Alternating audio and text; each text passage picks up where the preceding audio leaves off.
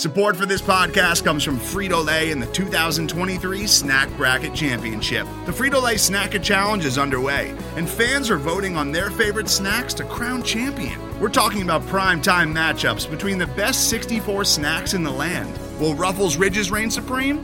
Can Doritos defend their dynasty? Or will Smart Food use their smarts for a surprise upset? Only you can decide. Get in on all the action for a chance to win up to $1,000 or a year's worth of snacks. Let your snacks be heard. Just go to fritolaysnacket.sbnation.com to vote and enter for a chance to win. No purchase necessary. Sweepstakes ends April 3rd, 2023. Void where prohibited. Year's worth of snacks awarded in the form of 52 coupons, each good for one bag of chips. See official rules at fritolaysnacket.sbnation.com.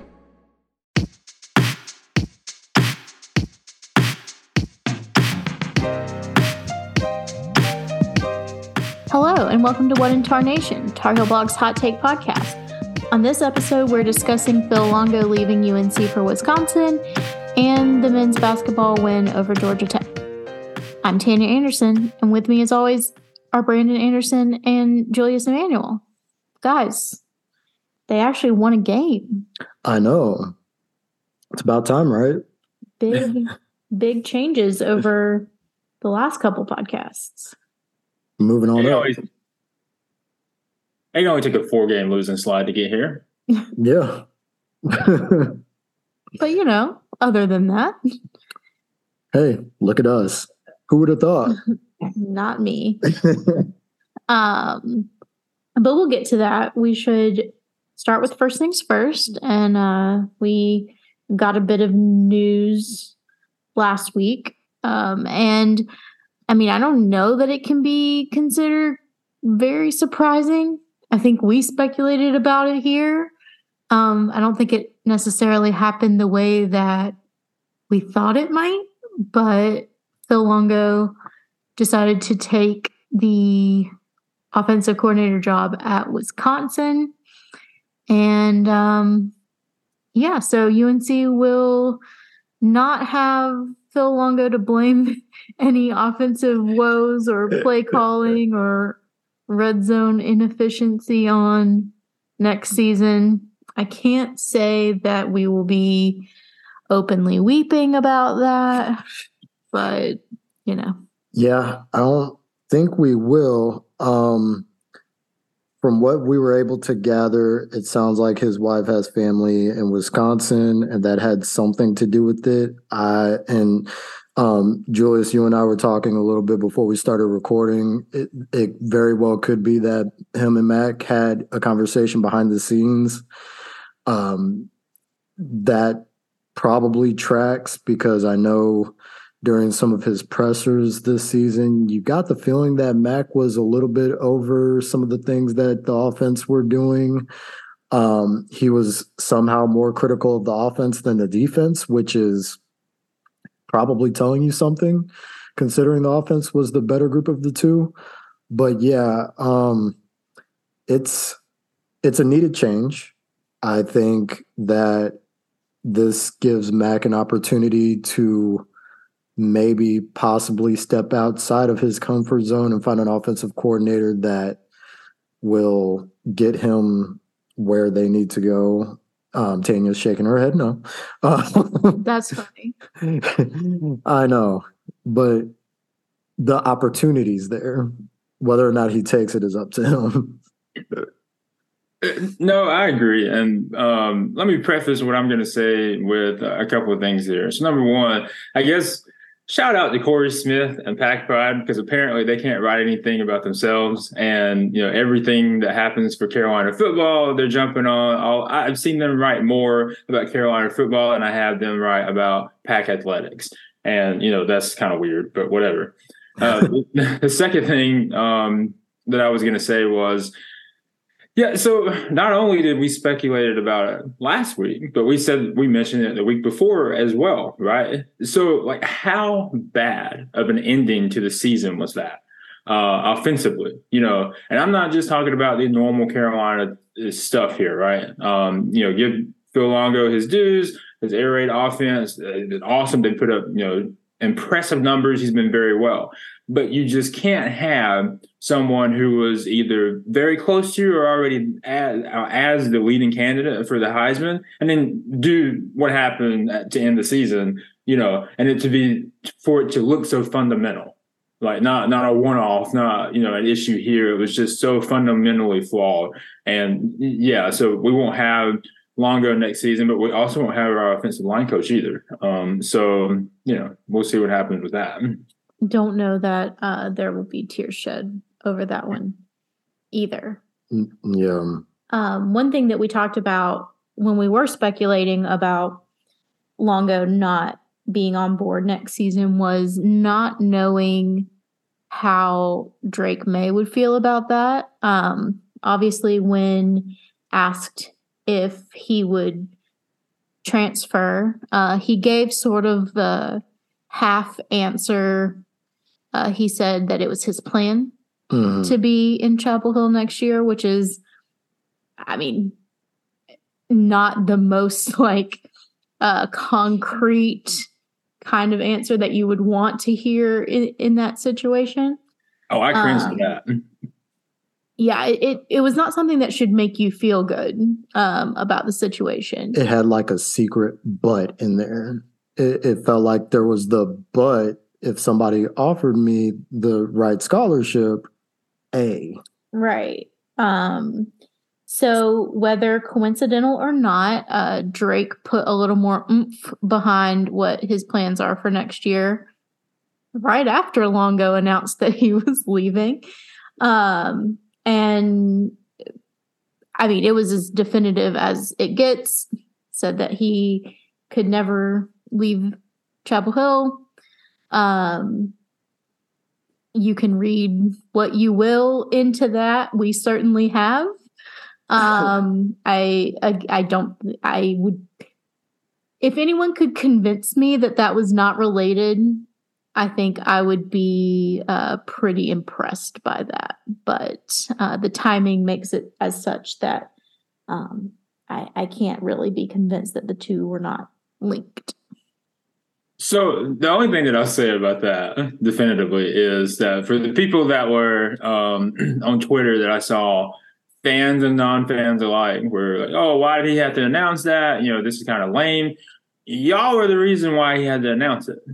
Yep. Like, you're the ones who spun up the rumors that he was transferring. And poor Wisconsin. Like, how funny was that? They spent a good 2 hours convincing themselves that Drake was going to follow Longo to Wisconsin, only for him to put out that social media post. Yeah. I don't know how realistic of a chance there was that he was going to transfer. None of us will ever know because it didn't happen. I do remember somebody reaching out to me on Twitter and mentioning, they said something like they thought he was going to transfer to Alabama. And my response was like, LOL, no. If he wanted to go to Alabama, he would have went when he was committed to Alabama. Like, that's point blank, the end. I don't feel like there was anything going on at Alabama that deterred him. I think he wanted to come to Chapel Hill. Because if you're wanting to win a national title, let's just be honest about this. Alabama's the best position for you. So there was something about UNC that made him want to go. And obviously he has a lot of family ties there. I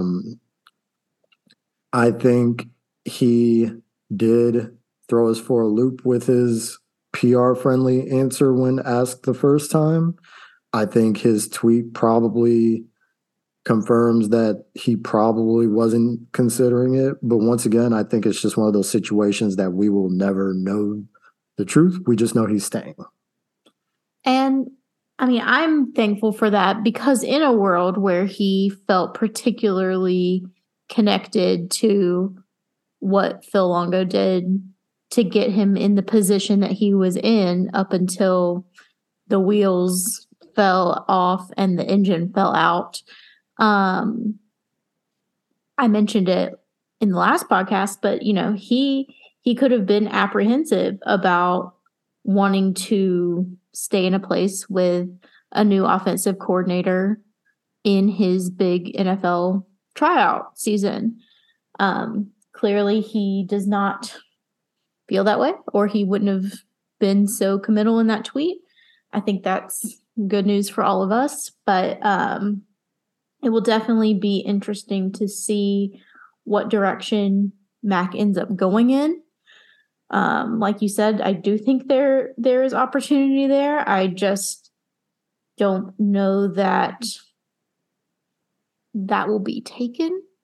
He's a very I got a buddy from college type guy. Yeah, he is the I know a guy. Yeah. And maybe we don't need the guy that we know this time. Maybe go get someone else's guy that they know. Seth Luttrell. Yeah. That's all I'm saying. And I don't know if we've talked about it on the podcast, but we've talked off the podcast about the tweet that went around about the average age of coaching staffs. Yes. And how coaching staffs that tend to be younger tend to be the ones that are doing extremely well. UNC is not on that list, as you may guess. And I think that it would not hurt to at least move a little bit that direction and try to get some of the newer ideas and schematics and that kind of thing while there is this opportunity with someone as talented as May is. Can we kill one thing, though? The head coach in waiting thing. That's not going to happen. No.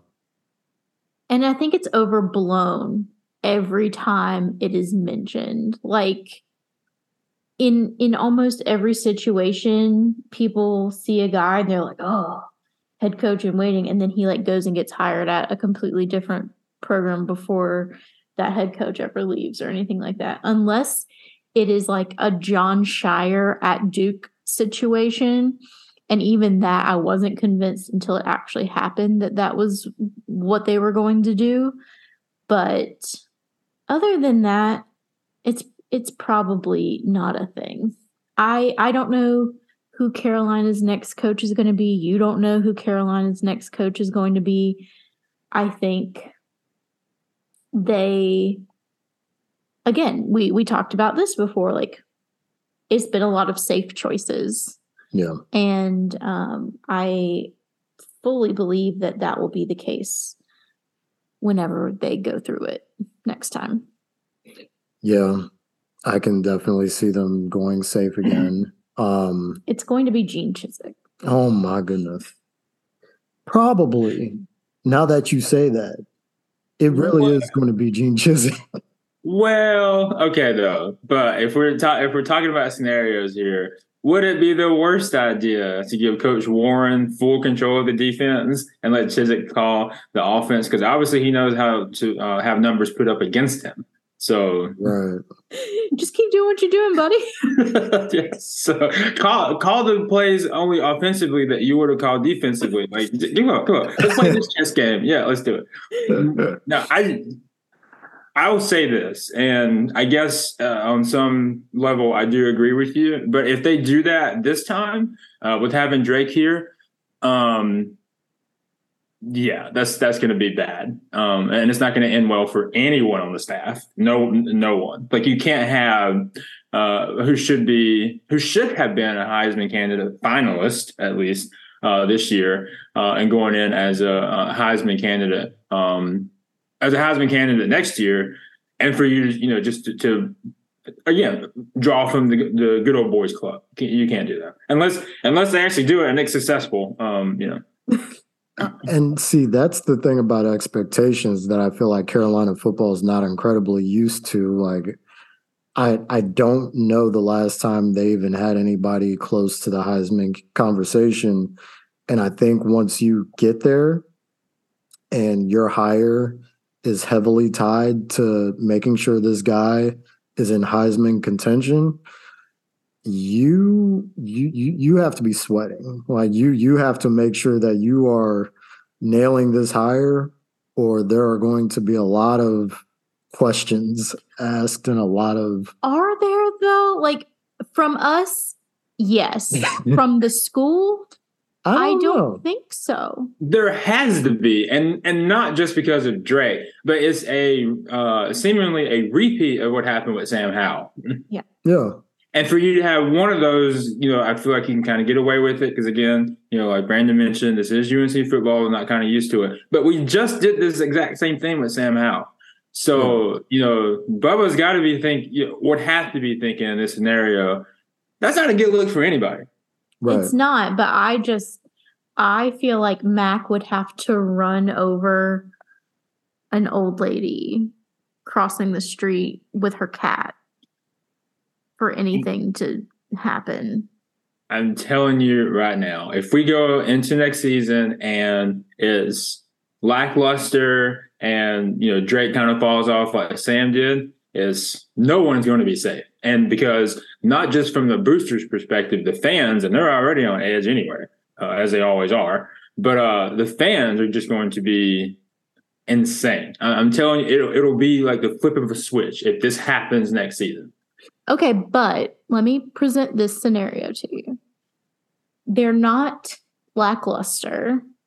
They are fine. And it's like an 8-win season. You really think that would be enough to make wholesale changes? Depending on what happens. So I just want to put out there, I agree with you. I am coming at this from the perspective of someone who thinks that they take another 8-win season with sellout crowds at Keenan to the bank and are like, hey, we'll see what next year brings. Okay, fair. 8-win season with sellout crowds without the Drake May thing would not warrant that. But an 8-win season, sellout crowds, and then you get seemingly embarrassed again. Second year in a row, third year overall, and in the last couple of years, yeah, I think there was someone's going to have a black eye, and it's going to be on the staff. It's going to be someone unexpected, and I hope we're just talking about this because for nothing, just dreaming it up because I hope they get it figured out. But you can't do this again. You can't have the same thing happen next season. And I think if it does happen again and no changes are made, I think that finally answers the question of how serious is Bubba Cunningham willing to take football? Like, there's constantly been this conversation of, Carolina needs to be relevant. They need to be, talked about getting into college football playoffs, things like that.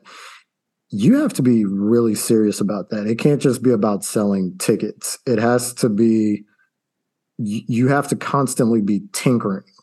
And I think if you accept, I'm going to say mediocrity just from the sense of, hey, we had a good season because we had a winning record, time to move on to the next one. Like if you accept that every year, you don't take football seriously. I hope you both are right. Truly. I just feel like if they plod through the season, winning more than they lose, and they make it to the ACC championship game and lose again, that will be good enough. Well, I hate that. Well, see, here's the part that we're forgetting here. We don't have divisions next year, so we can't do that. Well, yeah. I'm not saying, win a bad coastal. I'm saying like an 8-4 record is not going to take us to the title game next year. They're not going to win a bad coastal because of the lack of divisions thing. But I don't know. Like I said, this is me being the way that I am, which is to prepare for things that I feel like are inevitable to make me angry. And that way anything that's not that is a pleasant surprise. That's fair. That's fair. I think we've had enough pleasant surprises over the past couple of weeks. Yeah. There have been pleasant surprises? Well, unpleasant surprises. There have been plenty of unpleasant surprises. Today's episode is brought to you by Cars.com.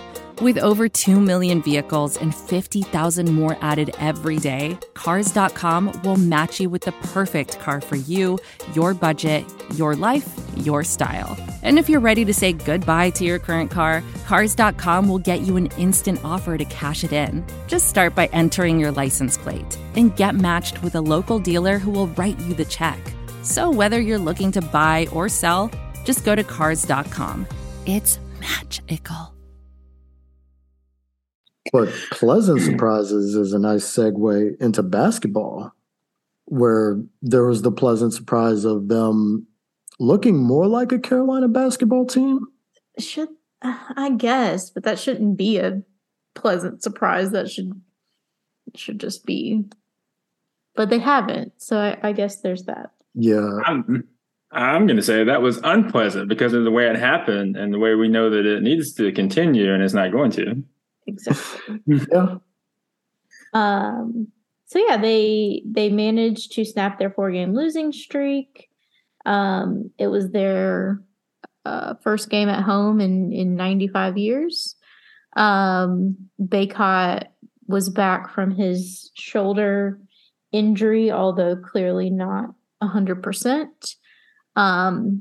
But things looked better. I think a non-zero amount of that was that they actually shared the ball. There were assists in the game, which have been sorely missing from some of these less than pleasant games we've had to watch. Yeah. Well, how can you assist when you're pulling up 3 seconds into the shot clock? That's a great question. I guess you're assisting your stat sheet in a good or a bad way, but that's about it. But yeah, they had 15 assists in this one. The leading assist guy was Caleb Love. Who would have thought? Not me. He had one more than he had turnovers. And obviously that was in the second half. But. Yeah. Yeah. And I think, again, it's one of those things where you see it and you don't know how much is coincidence and how much isn't, but Hubert seemingly benched Caleb in the first half. Yeah. When he was turning it over a lot and shooting pretty poorly from the field. And Seth Trimble was a revelation in his place. And I don't know if that unlocked something or if it was just, like I said, coincidence that things turned around in the second half. But I can't imagine that left a nice taste in his mouth. Yeah, and I kind of want to draw on something that I said last season, and maybe Hubert has the ability to do that now with Seth Trimble being on the team. I don't know. But last season, we called for, and said, hey, maybe we need to sit Love when he's coming out and playing like that, with turnover machine and not making any shots because he's certainly not helping you. And rarely would he shoot himself or play himself out of it, right? So I hope going forward that is a recipe that Hubert is willing to use because we do have viable players now if he didn't think that we had them last season. So yeah, but that's the way that I took it. And, maybe not specifically sit because you're not playing well kind of thing, but sit to get out of your own head kind of thing, like and kind of look at what's going on. I think that's a very good way to look at it. I think sometimes when things aren't working for Caleb, he decides that he needs to keep doing what he is doing and eventually it will work. And I think it's definitely falling into that definition of insanity. So I think Hubert finally broke that. And when Trimble went in there, him and RJ looked really good together on the floor. Like really good. I think they got a turnover or two during those last couple minutes. Everything just looked good. It looked like what we would expect from Carolina basketball. And then in the second half, Caleb came back in and he did better. There was still some rough spots. But for the most part, you could tell that he played a little more in control. His shooting from three still isn't great. And the whole team's shooting from three is like bad. Not suitable for work type numbers. Yeah.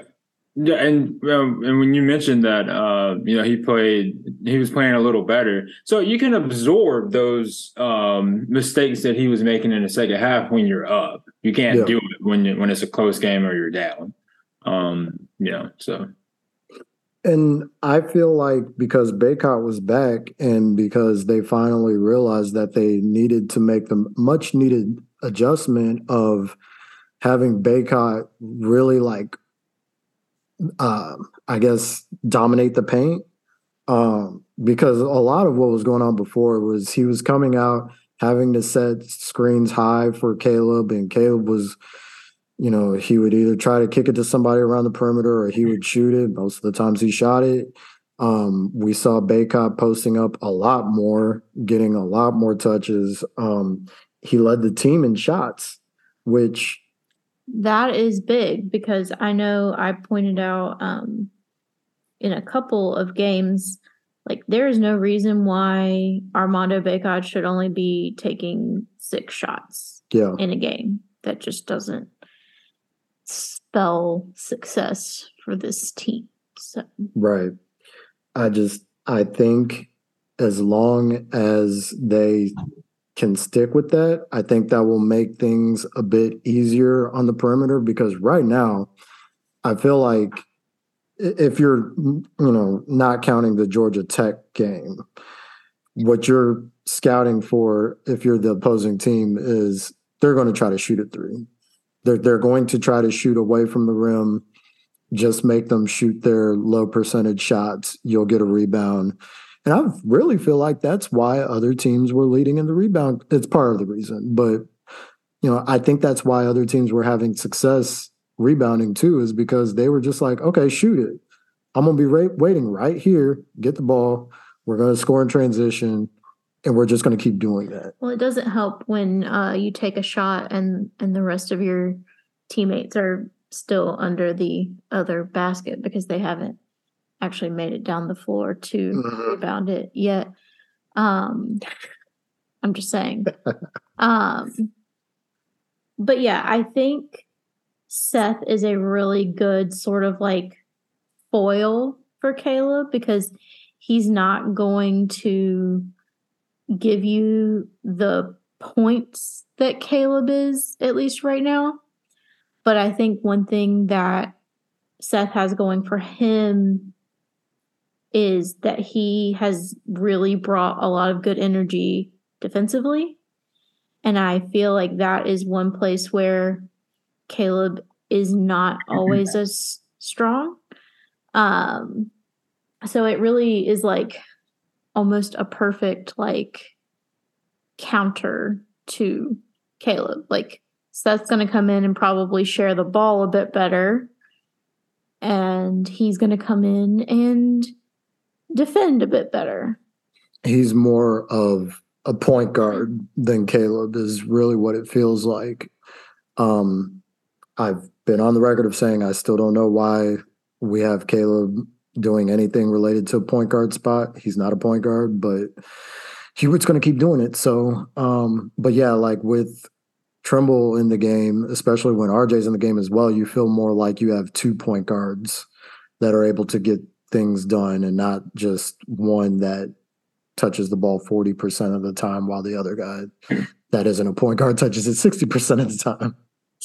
So, question for you guys, though, because I thought there was a stretch there, at least in the beginning of last season, when Caleb was, facilitating and dishing that out.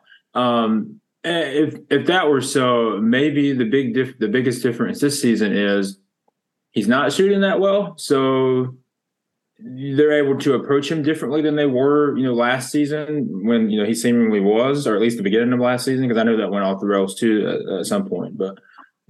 Yeah.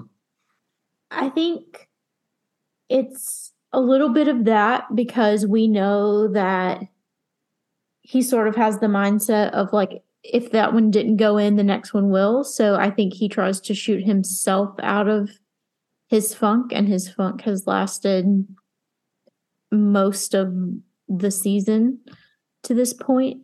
I also think that the team as a whole kind of got into a weird rhythm in the first several games where it felt like they were all just kind of like freelancing it out there. Yeah.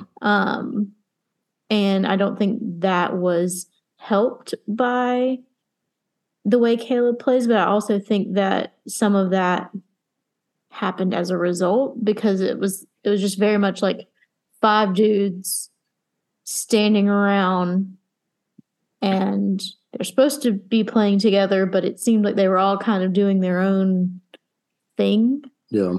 But I definitely think like, the sort of like oversimplification that Roy always said, where like everything looks better when the ball's going in the basket. Like Caleb looks a lot better when the ball's going in the basket. And I think that he looks like a more well-rounded player when that's happening because he's not forcing it for himself as much. And he's less sort of in his head about what he needs to do. And I think that that lent itself to being a bit of a better facilitator before. But also like they can't always just let him shoot out of his slumps to the detriment of everything else. Especially if you're that serious about making it back to the national championship, you have to do what you have to do to win. You have other options that don't involve shooting yourself out of a slump. You can get shots for your teammates, whether they're on the perimeter or in the paint. Like you can do other things. I hope he realizes that soon. I think sometimes he looks like he realizes it, and obviously other times he doesn't. So it's just a matter of him consistently being a playmaker, really, which that can mean two different things. But I think it's a very delicate line to walk with Caleb. Like on one hand, you want him to help carry your offense, but you don't want him to put the burden on himself to do it all so that he shoots at the volume that he was in the Alabama game, for instance. But you don't want him to have to create shots because that isn't really what he's the best at. But you don't want him to not be able to do that because then, it sort of closes off your offense, and it's the struggles that we've seen early this season. And you don't want him to be so confident that he is just going to get out there and shoot and shoot and shoot, hoping that the next one's going to fall. But you also don't want to wreck his spirit to the point that he feels like it's going to be forever. So it's definitely like a very fine needle to thread, I feel like. And I'm glad I'm not the one that has to do it because it seems very difficult. But I think that's kind of what happens when you have a guy who, we even talked about this with like Kobe White's first or only year at Carolina, obviously. Like we watched him play in high school, and it was very clear that he was a lot of times the only guy on his team who could score. Yeah. And he very clearly took a lot of that on himself to do because if he wasn't doing it, they were probably going to lose. And I think a lot of guys come into college with that mindset, unless you went to one of the like everyone's a star, everyone's D1 kind of school. Mm-hmm. But the thing is, we're 3 years in now. Yeah. So we kind of need to not have the mindset of like, if I can't do it, it's not going to be done, because like, my guy, you are surrounded by guys who can help you. It would also be a little different if in year 3 you had that mindset and there was anything that justified it. Yeah. Like if you were getting 30, 40-point games every night, okay, fine. Yeah, go ahead. But with the 3-point percentage the way that it is, and just overall field goal percentage the way that it is, maybe don't take that shot. Yeah. And there's nothing that even calls for it. I mean,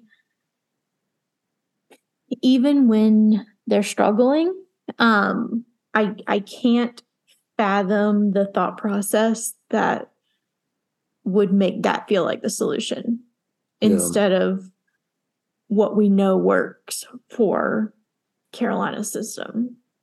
Yeah.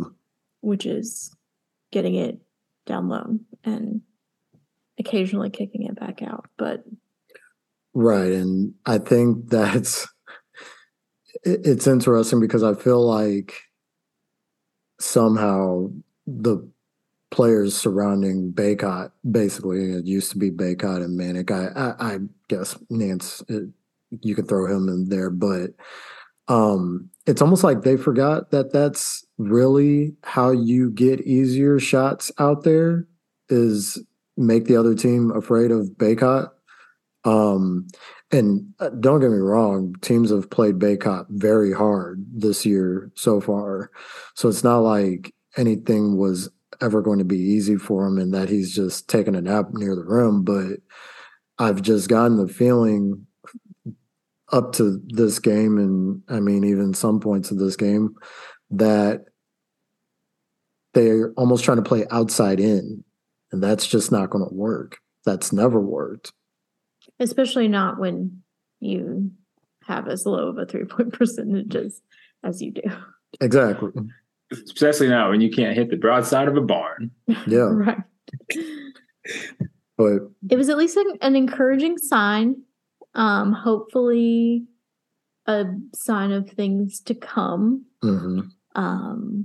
But man, we got to learn to hit some threes, I swear. Yeah, they really need to be able to hit threes for this team to be successful. And I don't know where they're coming from if they're not already there. Well, I was going to say, they have been coming from the parking lot if you're talking about where they're shooting. I'm just looking at the box score. One thing that's kind of driving me nuts is, I mean, really two things.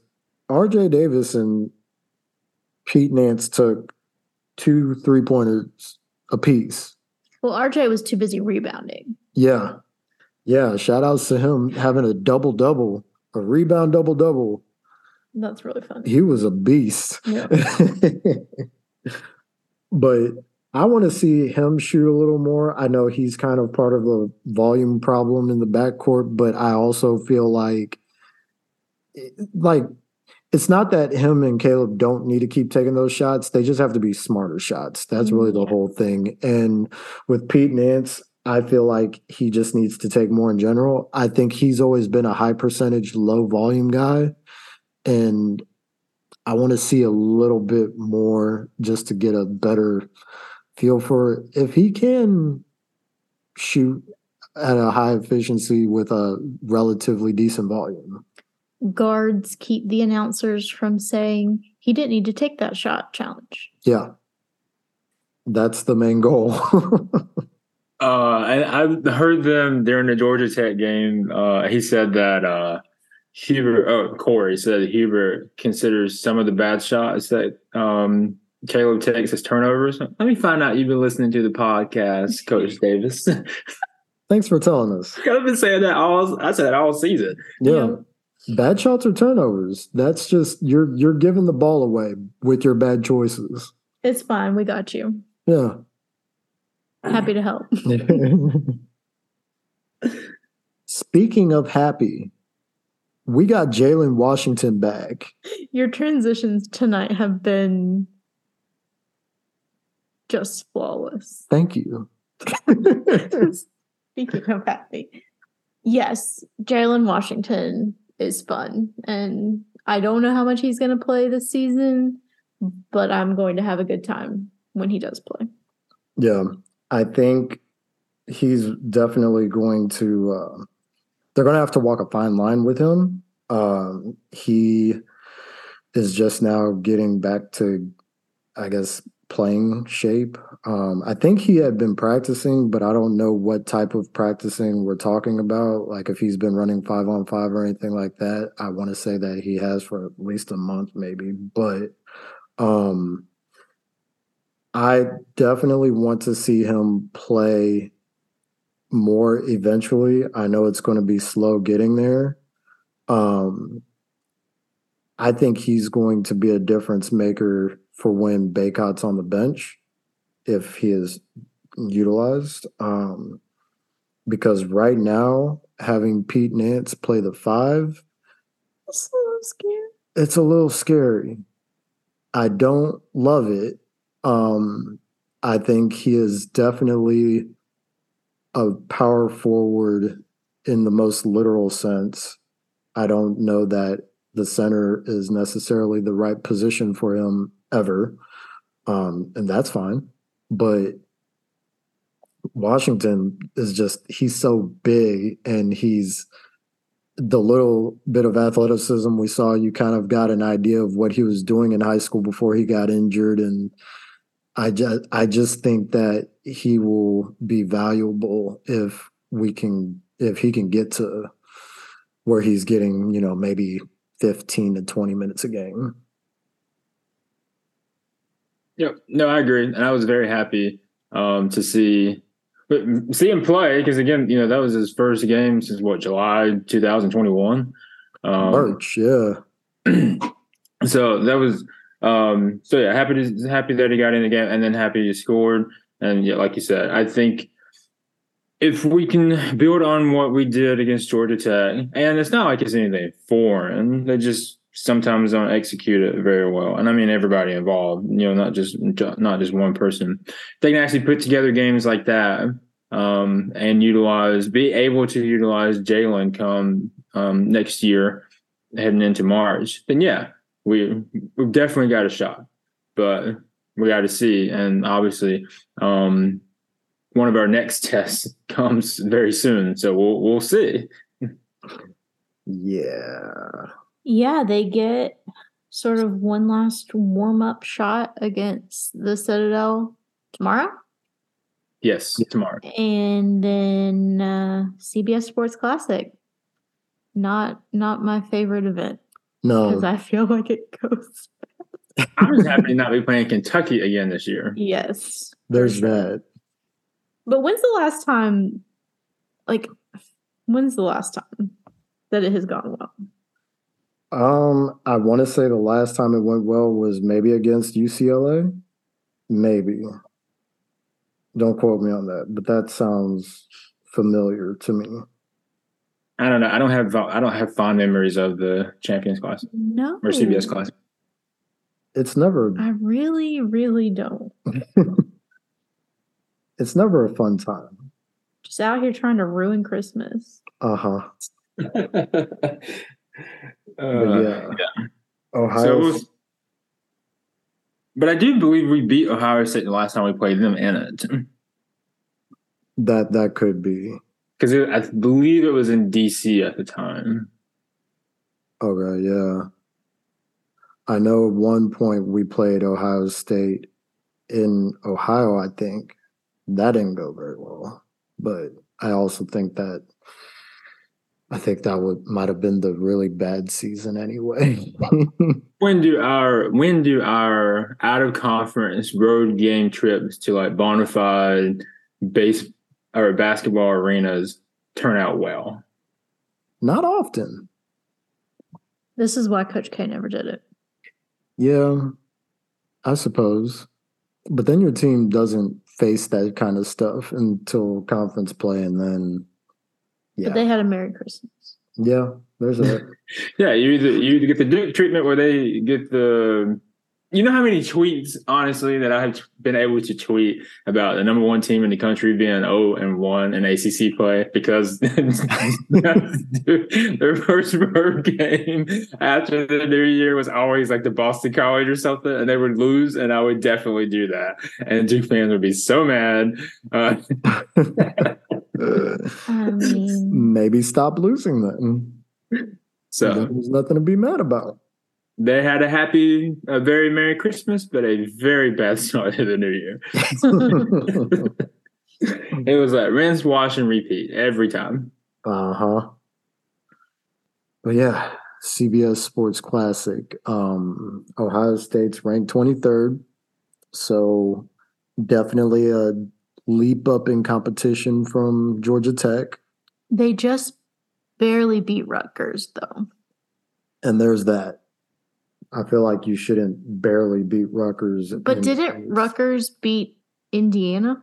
I was about to say, They did. I know I played this game and we went to play Indiana. We know how that worked. Rutgers beat the brakes off Indiana. Oh, yeah. Wow. At home or on the road? At home. But it was 63-48. Yeah. Was it like the game before we played them? After. That's right. I did see that. Yeah, I kind of blocked that out because I was like, you know what? We don't need to talk about that. I also don't want to talk about what Caleb Grill has done every game since that one. So, it's fine. Not traumatic at all. Well, let's talk about something a little happier if for only a brief moment. The women's team, they bounced back. They're now seventh again. They were tied with NC State for 8th last week. So they're back to 7th. I saw a tweet where they said it was their highest average ranking, like to start the season since, like over 10 years. Wow. Very impressive. They're killing it. Yeah. I mean, I know that we talked about both of them going to Indiana, and I said I felt better about the girls than I did the guys. I stand by that. But they both came away on the bad end of that situation, but I'm glad to see that they have bounced back, and I think they're going to be really, really good this year. Yeah, and I also feel like there's more leeway in the women's poll for like losing games as opposed to the men's teams. I don't know why that is, but if not mistaken, they only dropped to 11, and then 11th and went to 8th. They dropped to 8th. That's when they tied with NC State, coming off of a loss. And Carolina, the men's team, would never have been given that level of support from voters. Yeah, and they have a tough game coming up soon too against Michigan. Yeah, so. Which is another situation where the men's and the women's team play the same team. Yeah. Oh no, we got to play Michigan again. Yeah. Well, last year we kind of beat the brakes off of them, but Hunter Dickinson's looking quite a bit better this season, and I think that makes me a little nervous. But at the same time, he has not had fun against Baycott ever. Is he going to graduate? I feel like every Michigan game I watch, though, they're like in a dogfight. Looking forward to that. No, I'm not. No, not so much. I'll be glad. Whether or not I'm looking forward to that is highly dependent on what happens with Ohio State. Yeah, that's fair. Yeah, for sure. Yeah, especially since Michigan's unranked. If we can get through Ohio State, then ideally, Michigan will be a little bit easier, but we'll see. But if we etch out a 6-point win against the Citadel tomorrow, we might have to do an emergency podcast. Oh, absolutely. We're going to have to talk about that one for sure. If for no other reason than to make everyone mad enough that they play really well against Ohio State. Mm-hmm. Absolutely. See, we're on the same page. We're finally getting there. We rip them, they give us a good half. We rip them, they give us a good half. Yeah. There you go. So we will just spend an hour giving him the business and see what happens. Yeah. Well, I think that's probably all for this one. We will be back maybe sooner rather than later, depending on how tomorrow goes. I hope we don't have to do that. Hope we're not back sooner. But in the meantime, would you like to tell the people where they can find you? You can find me at THB Brandon. You can find me at UNC_Tar Heel fan. And I am at Tanya__Anderson. Till next time, go Heels. Go Heels. Go Heels.